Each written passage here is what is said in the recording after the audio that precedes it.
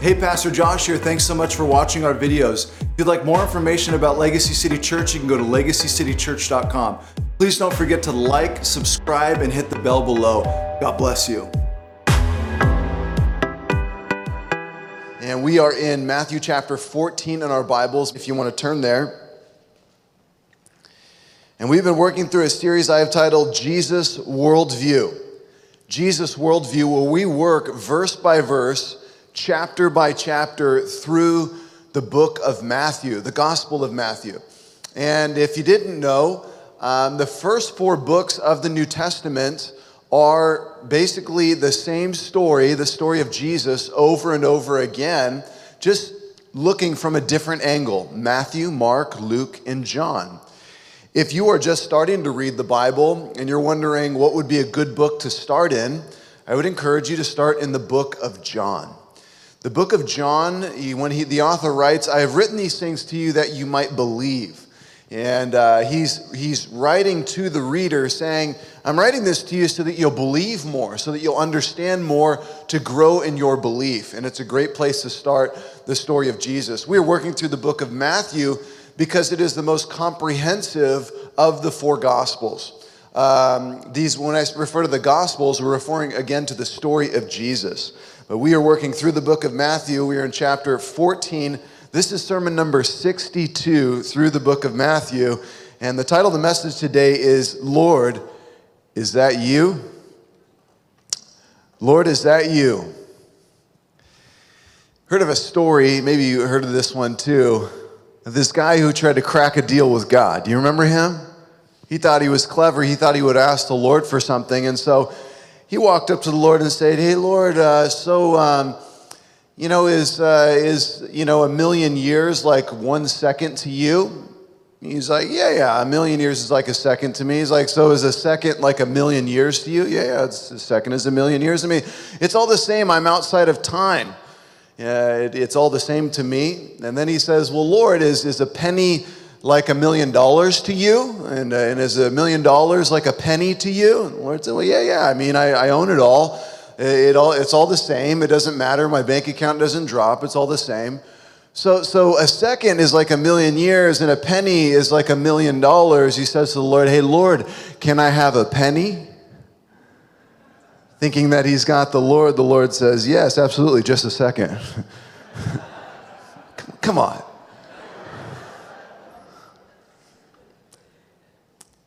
Today in our text today, we'll see Peter ask the Lord for something that no one has ever asked the Lord for. And the Lord will answer his request. Have you ever wondered in the middle of life, in the middle of your situation, maybe looking out into the deep, looking out into the darkness, what's going on around you, what situation you're in, wondering, Lord, is that you? Are you in this? Are you here? Are you working? Lord, is that you? Because, the Christian life has seasons. Did you know that? Sometimes in the Christian life, it's summertime. And everything's fun and exciting. And we can't wait to get to it. We need to know that sometimes that fall is right around the corner where things are starting to change and the wind is starting to blow. And then sometimes in the Christian life, we get to winter time where things feel cold and dark. And we wonder to ourselves, Lord, are you there? I don't feel anything. It's cold. We need to remember that springtime is just around the corner, where everything is new and fresh. And the seasons of our Christian life can repeat over decades, 10-year seasons. And they can all happen in a single day. We go from fresh and new to exciting to, whoa, what's that? And Lord, are you even there? It's amazing to watch how fast the story changes before us today. Or if you don't remember, Jesus was just on the shore with the boys, and they did great miracles. He healed all of the sick, and then remember, he fed the 5,000. And they will get out on the water with him here in our story before us, and they will watch things change very quickly. I love this story. Again, another epic tale that I did not think all of this was sitting in there, but it is. I can't wait to look at it with you today. We are in Matthew chapter 14. We're going to work through verses 22 to 36. Can we stand for the reading of God's word? We always stand for the reading of God's word to pay honor to him and to remember whose word we are reading. Not my words. My words can never change you, but Jesus' words can change you forever. That's why we stand to honor him and to remember whose word this is. Look at verse 22 in our Bibles in Matthew 14. Are you there? It says, and immediately he made the disciples get into the boat and go ahead of him to the other side. And while he sent the crowds away, after he had sent the crowds away, he went up on the mountain by himself to pray. And when it was evening, he was there alone. But the boat was already many stadia away from the land, being battered by the waves, for the wind was against them. And in the fourth watch of the night, he came to them walking on the sea. Now, when the disciples saw him walking on the sea, they were terrified and said, is it a ghost? And they cried out in fear. But immediately Jesus spoke to them, saying, take courage, it is I, do not be afraid. And Peter answered and said to them, Lord, if it is you, command me to come out on the water. And he said, come. And getting out of the boat, Peter walked on the water and came toward Jesus. But seeing the wind, he became frightened, and beginning to sink, he cried out, saying, Lord, save me. And immediately Jesus stretched out his hand and took hold of him and said to him, you of little faith, why did you doubt? And when they got into the boat, the wind stopped, and those who were in the boat worshiped him, saying, you truly are the Son of God. And when they had crossed over, they came to the land of the Gennesaret. And when the men of that place had recognized him, they sent word all the surrounding district and brought him to all who were sick. And they were pleading with him that they might just touch the fringe of his garment. And as many as touched it were cured. Let's pray. Father, we thank you for your word. And we pray now by the power of your Holy Spirit, you would restore and reveal this story to us once again, that we would understand it, that we would receive from it, that you would be glorified in our lives, that we would cry out to you, we would come close to you. We pray in Jesus' name. Amen. You can be seated. Again, remember last week we saw the Lord Jesus mourn the loss of his cousin and friend John the Baptist by getting on the boat and paddling out on the water. And when he got back on shore, he saw that a giant crowd had gathered, upwards of 10 to 15,000 people. He had compassion on them and he healed all their sick. When the day was over, the disciples wanted to send the people away because they were all hungry, but Jesus said, feed the people. And the disciples were like, with what? And he said, with that PB&J and that Cliff Bar.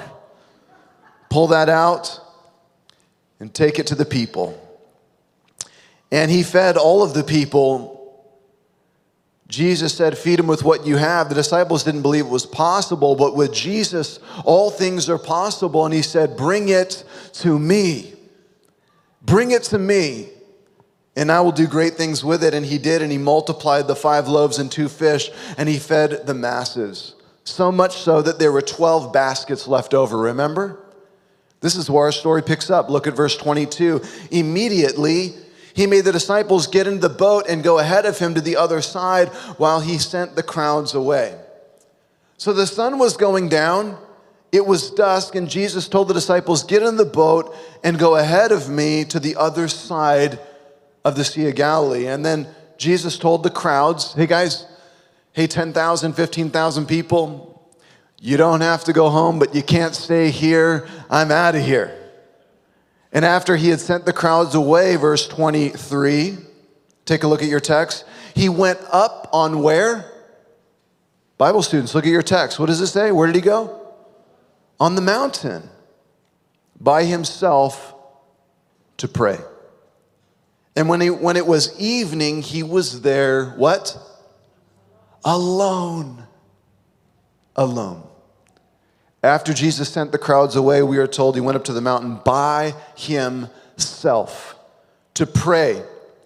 And he stayed there alone, praying with the Father until it was dark. Up on the mountain, and it's dark out. There were no street lights in that day. Just the stars. And there was a storm a-brewing.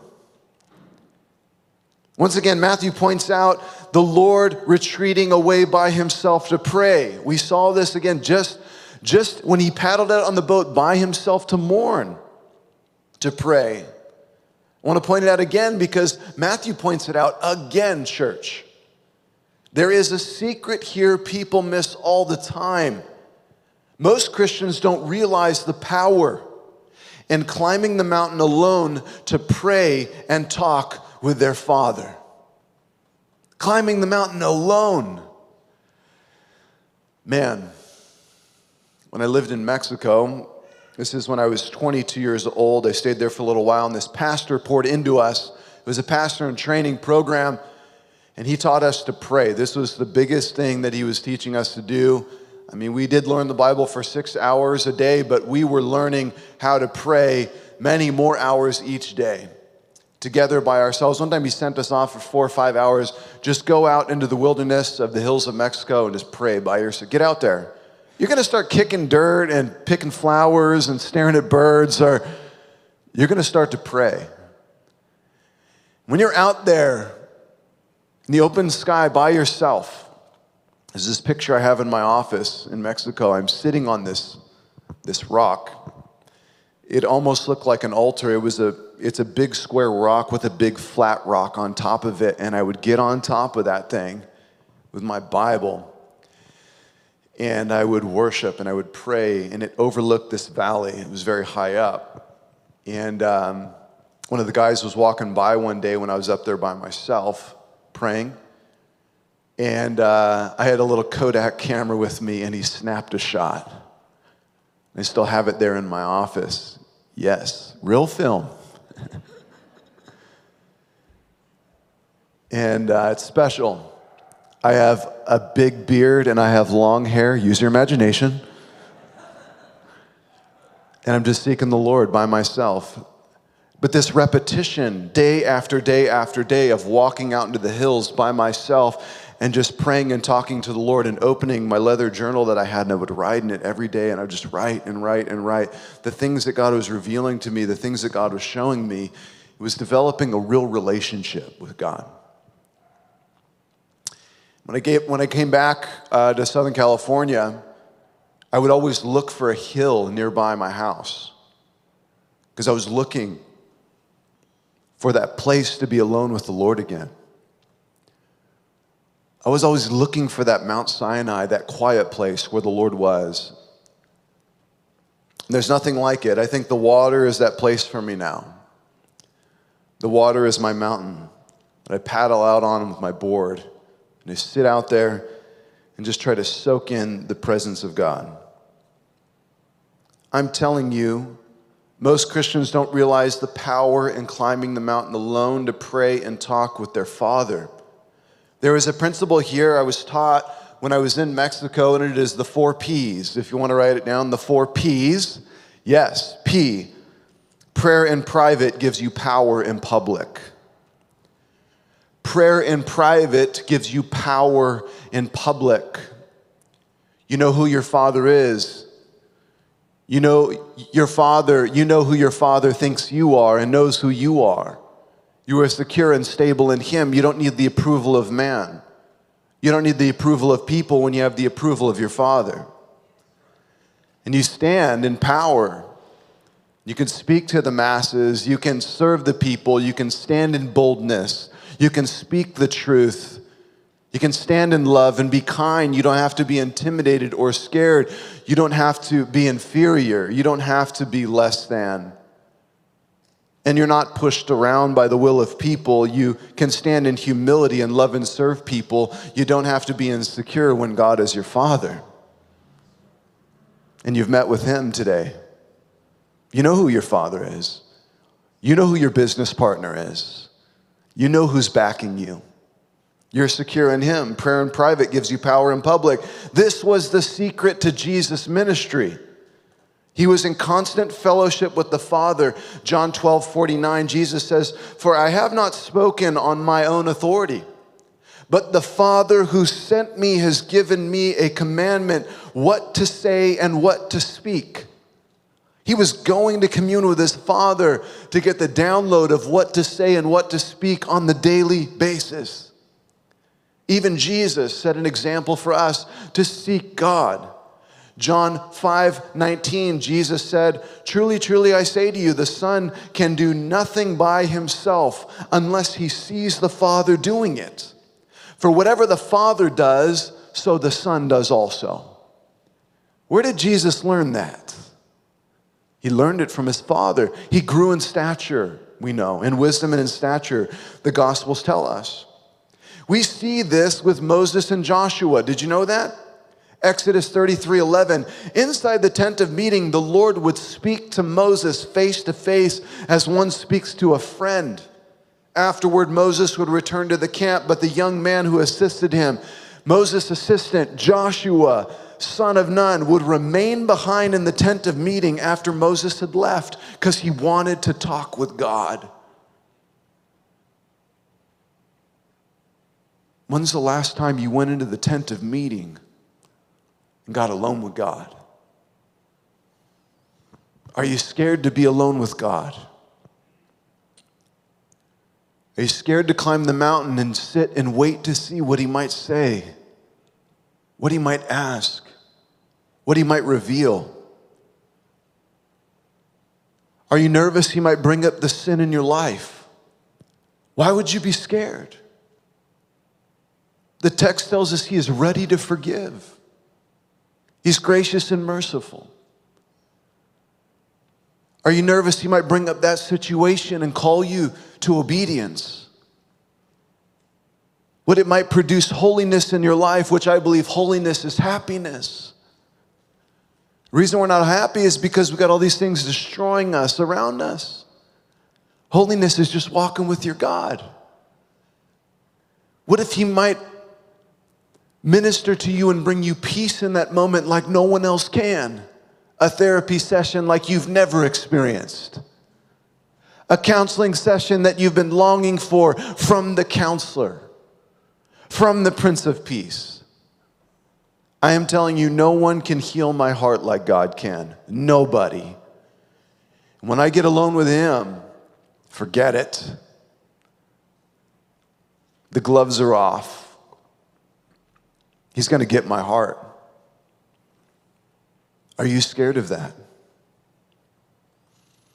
That's all he wants. A broken and contrite spirit and heart before the Lord. That is all that he desires. Moses knew it. Joshua knew it. Noah knew it. Abraham met with God alone. Job met with God alone. Daniel met with God alone. David took out his guitar and sung to God alone. The secret to all these people's lives was they met with God. When is the last time you met with God alone? Do you have a meeting in the near future? Have you set an appointment? Oh, it's not on the calendar yet. Well, we can fix that today now, can't we? Put it on the calendar. I got to meet with the Lord. And don't let anything else get in the way.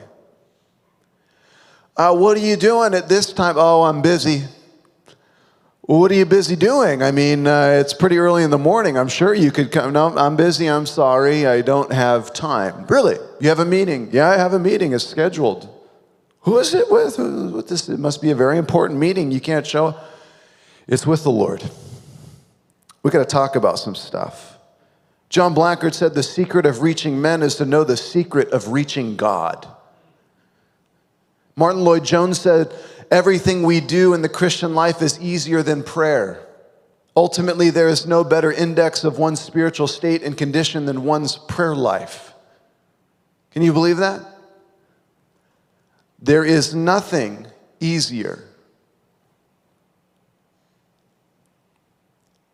The most difficult thing that we will ever do is seek God in prayer. Ivor Powell said Satan is far more anxious to keep us off our knees than he is to keep us off our feet.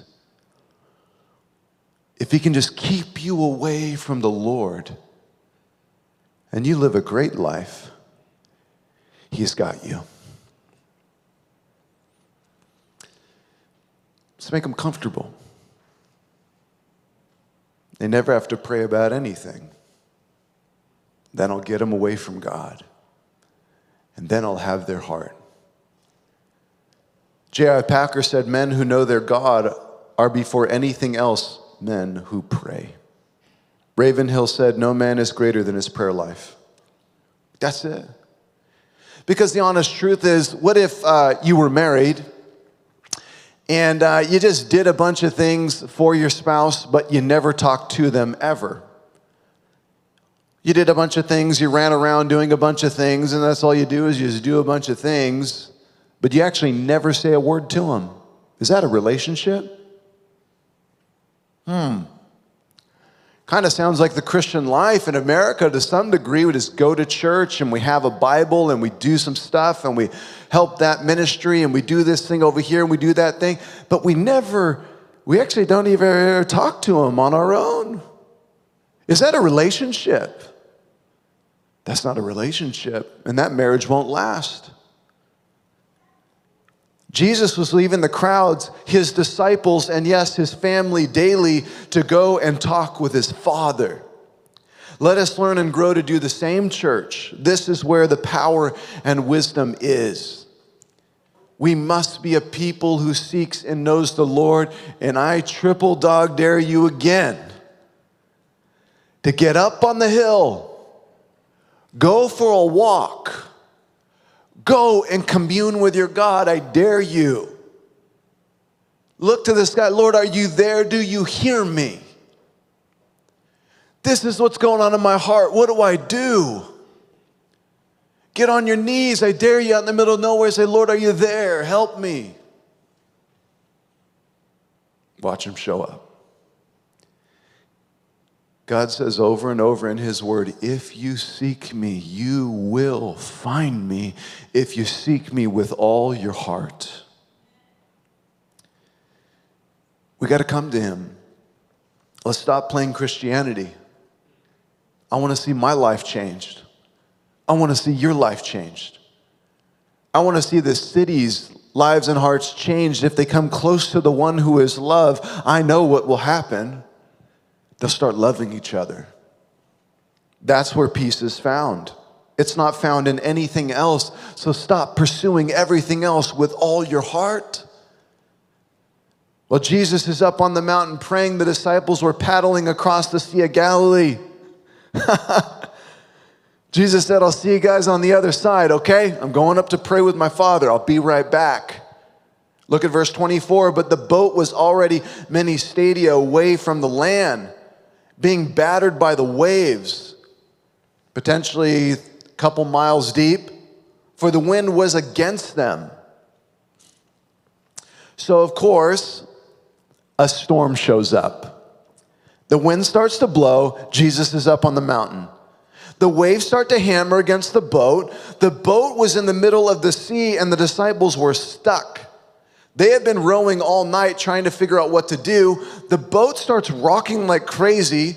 The disciples are wondering if they're going to make it out, but they must have remembered what happened last time. Remember?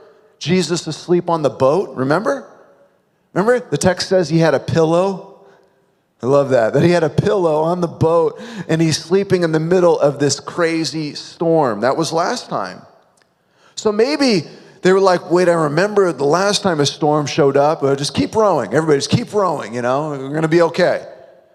Maybe they were a little more trusting, knowing that Jesus was on the mountain praying. Nevertheless, they were stuck in the middle of the sea. And that's scary even for seasoned fishermen to be out on the water in the middle of a crazy storm. Look what happens. Look at your text. Look at verse 25. And in the fourth watch of the night, he came to them walking on the sea. What? And in the fourth watch of the night, he came to them walking on the sea. What? Matthew writes this so nonchalantly. He just says it, and he came to them walking on the sea. This is the craziest thing anyone has ever seen or done. If you were out in the middle of the ocean and the waves were hammering against the boat, it's raining, the wind is howling, it's dark out, it's scary, no spotlights, no light bars, and all of a sudden, you were using your bucket trying to empty the boat with water. The other guys are paddling as hard as they can, and you look out into the dark distance and you see something walking through the storm on the water. This would be the scariest thing ever. You were out there alone with your crew, and there is something walking on the water in the dark storm. There is no lights out there. It's the middle of the night. You see, we often envision this walking on the water. You call me out upon the water. We always picture that the sun's out and it's glassy and there's a bird flying by. Great, right? No, it's the opposite. He's walking, the text says, in the fourth watch of the night. This is 3 a.m. to 6 a.m. in the night. This scariest part of the night. You ever been up at 3 a.m.? It's creepy. You wake up at 3 a.m., like you're just like, you're all of a sudden up and you're like, what time is it? 3 a.m.? You're like, man, this is weird. It's all quiet in your house, and then you walk out and you look outside, not a single car driving by. It's like the most eerie time ever. It's 3 a.m. in the middle of the sea. And the waves are hammering the boat, and they're squinting, looking out as far as they can, and they see something walking on the water. Somebody's just walking towards them on the water. What would you do? Verse 26, now when the disciples saw him walking on the water, verse 26, they were terrified. They didn't start singing the Hillsong song. No. They were screaming like little girls and said, it's a ghost. It says, and they cried out in fear. Look at the use of words by Matthew. They cried out in fear. In the darkness, 3 a.m., their boat is going to sink, and they see a ghost. When they saw the thing out on the water walking, they were like, no. I didn't sign up for this. This is crazy. The text says they were terrified. They thought it was clearly a ghost, and they started to scream in fear. They thought it was a demon or the devil himself walking up, the Grim Reaper coming at them. They thought it was a demon coming to kill them and sink the boat.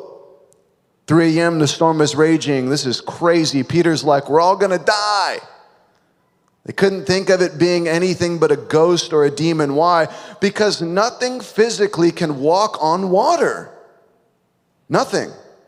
It's absolutely out of the realm of possibility to see a human being walking on the water. You must conclude it's a spiritual being come to haunt and kill them. After all, they know the supernatural. They saw the man at the Gadarenes, the demon-possessed man, legion, 1,000 demons, right there on that same water. Is that one of those 1,000 demons that ran into the herd of pigs and drowned them in the bottom of the Sea of Galilee, now come up and is sitting on the water ready to haunt them, kill them? This is the real story of them walking on water. Verse 27, but immediately Jesus spoke to them saying, take courage. It is I. Do not be afraid. As they were looking out, Peter's like, just paddle harder. Come on, dude, paddle harder. You know, he's throwing the bucket. He's trying to get the water. Paddle harder, we got to go. all of a sudden he recognizes the Lord's voice. Lord, is that you? Praise God, they must have thought their faces turned from being terrified, stressed, in great fear and danger, being completely paralyzed in that boat. It turned to immediate joy and peace and rest. The only person they would ever want to see and know that it was out there on the water. Let it not be a ghost. Oh God, let it be Jesus. He says, take courage, it is I. Do not be afraid. They recognize the Lord's voice. I love this. It's Jesus. It's the Lord walking on the water. This is crazy. He first says to them, take courage. Look at your text. Take courage. The opposite of courage is coward. A coward. They were in great fear and tucking their tails. They didn't pray. They didn't shout to the storm, do you know who we are? We're Jesus' disciples. And Ghost, you got a problem with us? You have no idea who our God is. They didn't shout to the ghost. They were in great fear. Huge lesson here. What do you do when the storm shows up or there is a ghost on the water? How do you act? I hope you would stand in courage and call upon the name of the Lord. Too often that is not what we do. We cower, we tuck our tails, and we lay low, hiding in the hole, waiting for the enemy to come and take us. That is not the Christian heart. That's not the Christian spirit. For we do not have a spirit of fear, but of power and of love and a sound mind. The next thing he says after take courage, look at what he says. What does he say? It is I. There's a hidden phrase here that every Jew knew right here in our text. Did you see it? It is I. It is the words, emi ego. I am. I am. It is I am. It is I. In John 8:58, Jesus said to them, truly, truly, I say to you, before Abraham was, I am. When he said this, they picked up stones to stone him and kill him for saying that before Abraham was, I am, because what he was saying was blasphemous. I am. What is I am? You got to turn back to Exodus chapter 3, verse 14. God said to Moses, I am who I am. He said, say this to the people of Israel. I am has sent me to you. Ego eimi. Jesus says, it is I. God tells Moses, tell them this is who sent you. I am. Jesus says, I am. I'm here. The Almighty is walking on the water of your storm. Point number one, if you're taking notes. Point number one, if you're taking notes, the Almighty is walking on the water of your storm. Jesus was declaring his deity once again. The one sent from heaven is here. The Son of God is here. God Almighty is here. Emmanuel, God with us, is here. The great I am is walking on the water, the one who controls the waves and the sea, disciples. The ocean. I think one of the reasons I love the ocean so much and I love the massive waves, I absolutely love it. I love the power of it. When you go under a massive wave, there is like nothing like it. I'm not saying being hit by it. I'm talking about when you actually get under it and get under the backside of it. And it is a 10-foot wave, and it's called duck diving. You dip the nose of your board in, and you duck dive under the bottom of the wave and come out the backside of it, and the wave just goes over your back. But you feel the power of all of that water. I think the reason why I love the ocean so much is no one can control it. It does what it will. It'll take over a city if it wants to. No one can stop it. Nobody can manipulate it. It's way too big. There's more water on the planet than land. It's massive. No one can control it except God. He made it. No one can control it except God. He is the one who commands it and walks on it. It is as stable as solid ground to him. He made it. And when Jesus says, take courage, it's I. He's saying, it's the I am, it's God. I'm here. Don't you guys remember who I am? I'm walking on the water. Psalm 89:8, O Lord, God of hosts, who is mighty as you are, O Lord, with your faithfulness all around, you rule the raging of the sea. When its waves rise, you steal them, the psalmist says. The psalmist even knew that God alone can still the sea and the storms of your life. Job 9:8, he alone stretches out the heavens and treads on the waves of the sea. God was surfing long before anyone else. He treads upon the waves of the sea. The I am is the one on the water. Jesus reminding his boys who he is. Then he says, do not be afraid. Do not be afraid. Stop being afraid. It's me. I'm here on the water controlling it. We forget so many times in the storm who was walking on the sea. It's the great I am. You're in the storm. Squint your eyes. Look further. Don't you hear his voice? It's him. He's on the water walking on your storm. Walking on the water in your storm of life. He's right there. Lord, is it you? Are you there? We forget so many times in the storm who's walking on the sea. It is the great I am. The same phrase was used in Isaiah. Are you ready? Strap on your seatbelts. Isaiah 43, verses 1 through 3. But now thus saith the Lord, he who created you, O Jacob, he who formed you, O Israel, fear not, for I have redeemed you. I have called you by name, you are mine. When you pass through the waters, I will be with you. And through the rivers, they shall not overwhelm you. When you walk through the fire, you shall not be burned, and the flame shall not consume you. For I am the Lord your God, the Holy One of Israel, your Savior. The Lord dances on the water of your storm. He's dancing along. And we're over here freaking out. The boat's going down. The waves are big. The wind is difficult. And Jesus is just dancing around in the water. We forget to look further.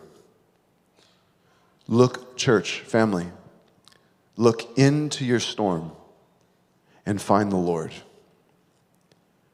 Look deep into the darkness of your storm and find the Lord. Family, sometimes we're too busy to do this, huh? We let the busyness of life just take us over, and we never actually sit down. We never get on the mountain. We never sit by the Lord, by ourselves with the Lord, and just look into the deep of our storm and find him there. After realizing it's the Lord, Peter does the coolest thing on the planet. Verse 28, look at your text. And Peter answered him and said, Lord, if it is you, command me to come out to you on the water. Who does this? Only Peter. Point number 2, if you're taking notes, Lord, if it's you, command me. Lord, if it's you, command me. Command me to come out on the water. Lord, is it you? Lord, is it you in the storm? Lord, are you out there? When's the last time you looked out into the darkest of storms and the deep of the water of your situation and said, Lord, is it you? Lord, is that you in the storm? Lord, are you causing this? Lord, are you allowing this? Lord, are you testing me? Lord, if it's you, command me. Command me, oh Lord, in the middle of my storm, command me. Command me to come to you. Please let me come to you. That is where I want to be, is with you in the storm. I don't want to be anywhere else. I want to be with you. I would rather be with you in the middle of the storm on the sea than in the boat. I want to be out in the storm with you. I don't want to be out there in the boat by myself. The Lord never said we wouldn't have storms, church. We are going to have so many storms. I'm telling you, they're on the horizon. In this life, you will have tribulation, but take heart, I've overcome the whole world. In this life, you will have storms, but take heart, I am in the storm. I'm standing on the water. The boat will sink, but Jesus will never sink. You trust in anything else, it will sink. You put your trust in anything else, I promise you, it will sink.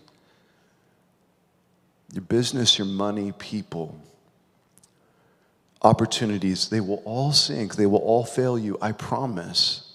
The one who will never fail you is the Lord Jesus. He doesn't sink. He walks on water. I thought boats walk on water, not like Jesus. You ever see the Titanic?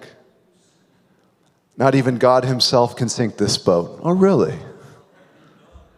Okay. He is the ark. He is the ark you must run into to hide and be saved from the great storm and flood. He is the ark. He is the ark. Run into him and hide and be safe. Peter says, Lord, if it is you, command me.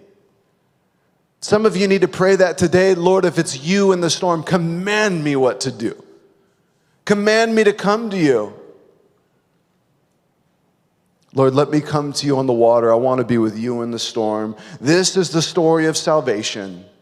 It's the whole shebang sitting right here. Lord, command me to come to you.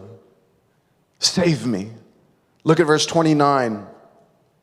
And he said, come and get out of the boat. And after getting out of the boat, Peter walked on the water and came toward Jesus. I love this. Point number 3, if you're taking notes, you'll never walk on water until you take a step of faith. Everyone who criticizes Peter will never walk on water. You will never walk on water until you take a step of faith. Did you know that? It doesn't work that way. You don't just float on water. You got to take the step of faith. People make fun of Peter all the time because he was always just plowing forward, but he's the only one to ever walk on water. He took the risk. As I grow older, I want to take less risks. I want to protect. I want to control. And God constantly challenges me in this because when I was young, I would do crazy stuff. I want that heart of a child. Peter's the only one to ever walk on water because he asked.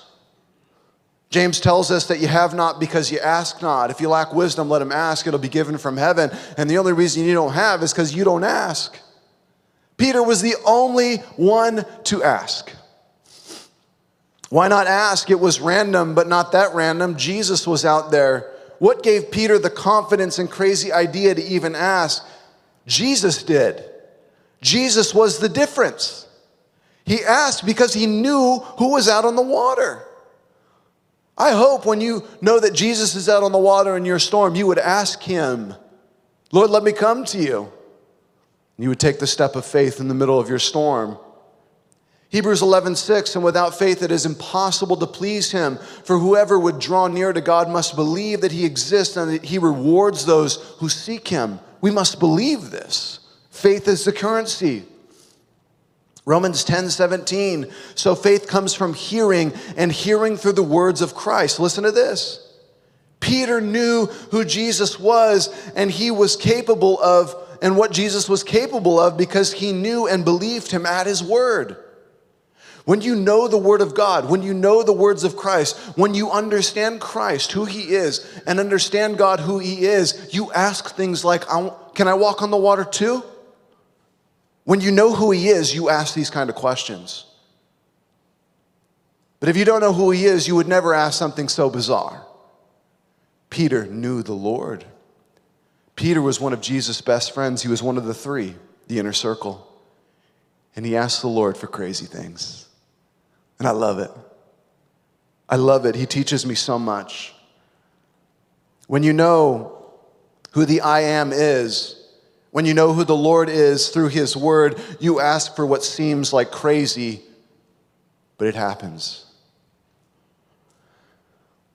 One of Alexander the Great's men came to him and asked him for a large sum of money so that he could marry off his daughter, one of his soldiers.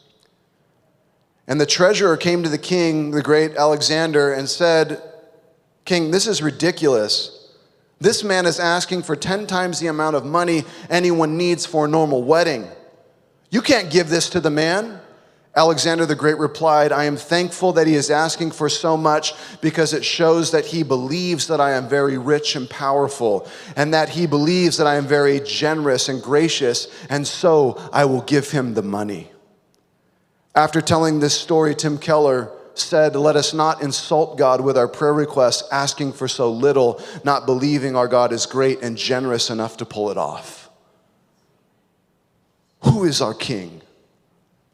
Peter knew. Who thinks this up? Like literally, it's like, Lord, can you just push our boat over to the shore? I mean, why does he say something so crazy? He's like, oh, the Lord's out there? Lord, can I join you? I mean, it's bizarre. It's just as crazy as Abraham leaving his whole town, leaving everything he knew to go where he did not know because God called him to. It's as crazy as Noah taking 100 years to build an ark when it had never rained. These bizarre things that these people of God did because they believed God. They knew who he was. And this chapter and this time is stirring my heart more than ever and challenging me. Why don't you believe that God can do this more in this city? You'll never walk on water until you take a step of faith. Never. And faith is the unknown. But praise God, you know who is in control of the unknown. He controls the water. Look at verse 30. We got one point and we're going to close now. But seeing the wind, he became frightened, Peter. Classic Peter, he starts walking. He's like, oh my gosh, John, look at this. I could see Peter doing like, he wanted to go, he was like perfectly two leg, and then he was like, John, check it out. You know, he wanted to go one leg, you know. Then he like wanted to like start like bouncing through. He had to take it to the next level. He wanted to do it like a little spin dance move, you know, like he had to take it to the next level. But seeing the wind, he became frightened and beginning to sink. He cried out to the Lord, saying, Lord, save me. Verse 31, and immediately, Jesus stretched out his hand. And it doesn't say Peter grabbed onto it. It says Jesus stretched out his hand and took hold of him. Peter didn't save himself. Jesus saved him.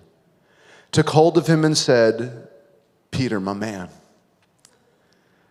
you have little faith. Why'd you doubt? Get up here. Why'd you doubt? It's me. You did one too many dance moves.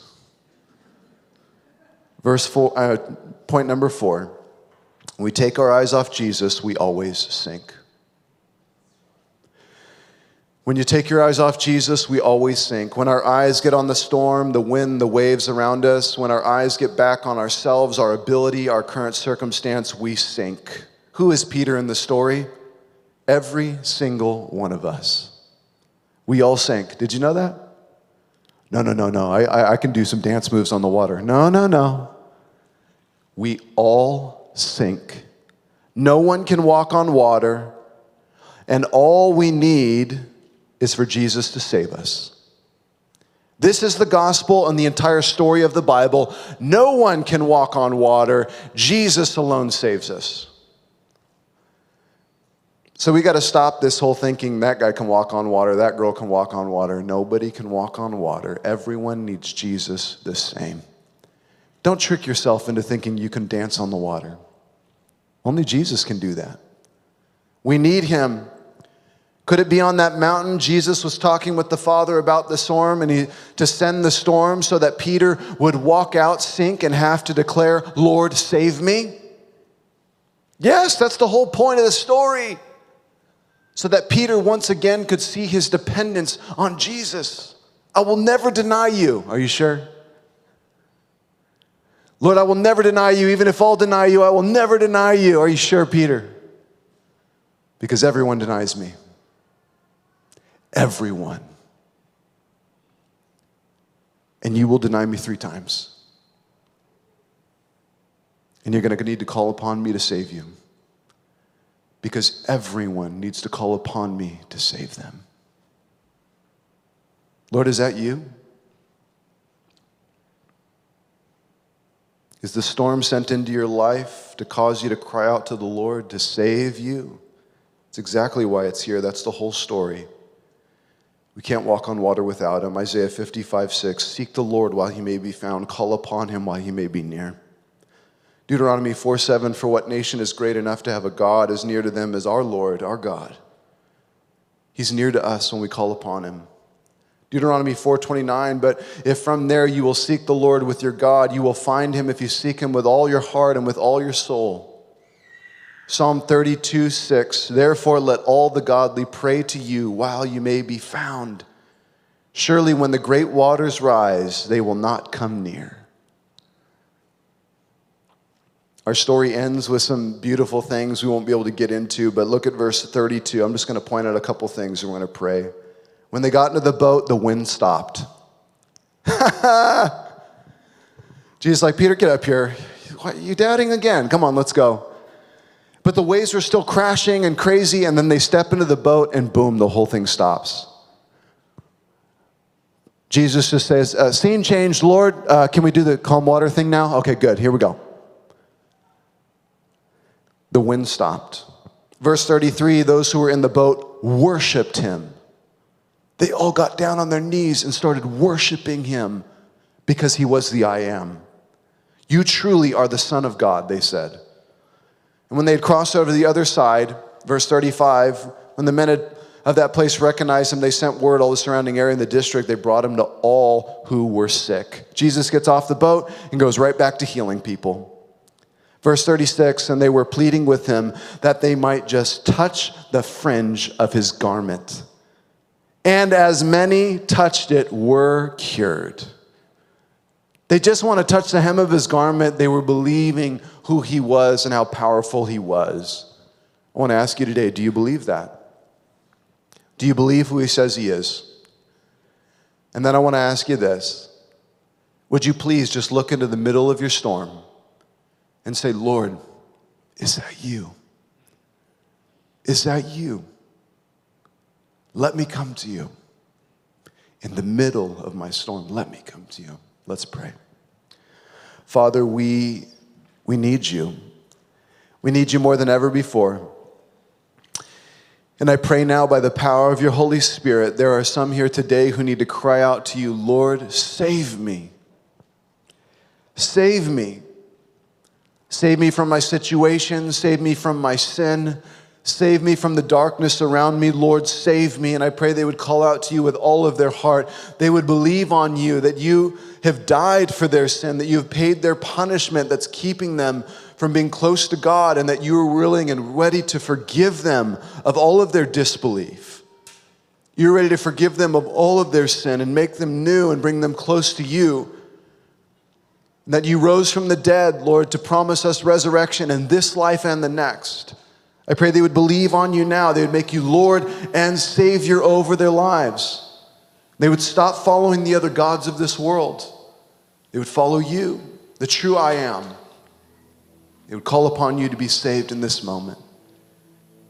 And Father, I pray, please, that you would do a new work in our hearts, that you would grow our hearts to believe beyond what we are capable. That we take risks. We believe that you will show up in the storm. We would step out upon the water, get our eyes on you, and see what might happen. Oh God, would you bring forth brand new things in our life for your glory? Use us to change the city, our families, our neighborhoods, our friendships, our businesses. Lord, whatever we steward, let us use it all for your glory. We pray it in Jesus' name. Amen.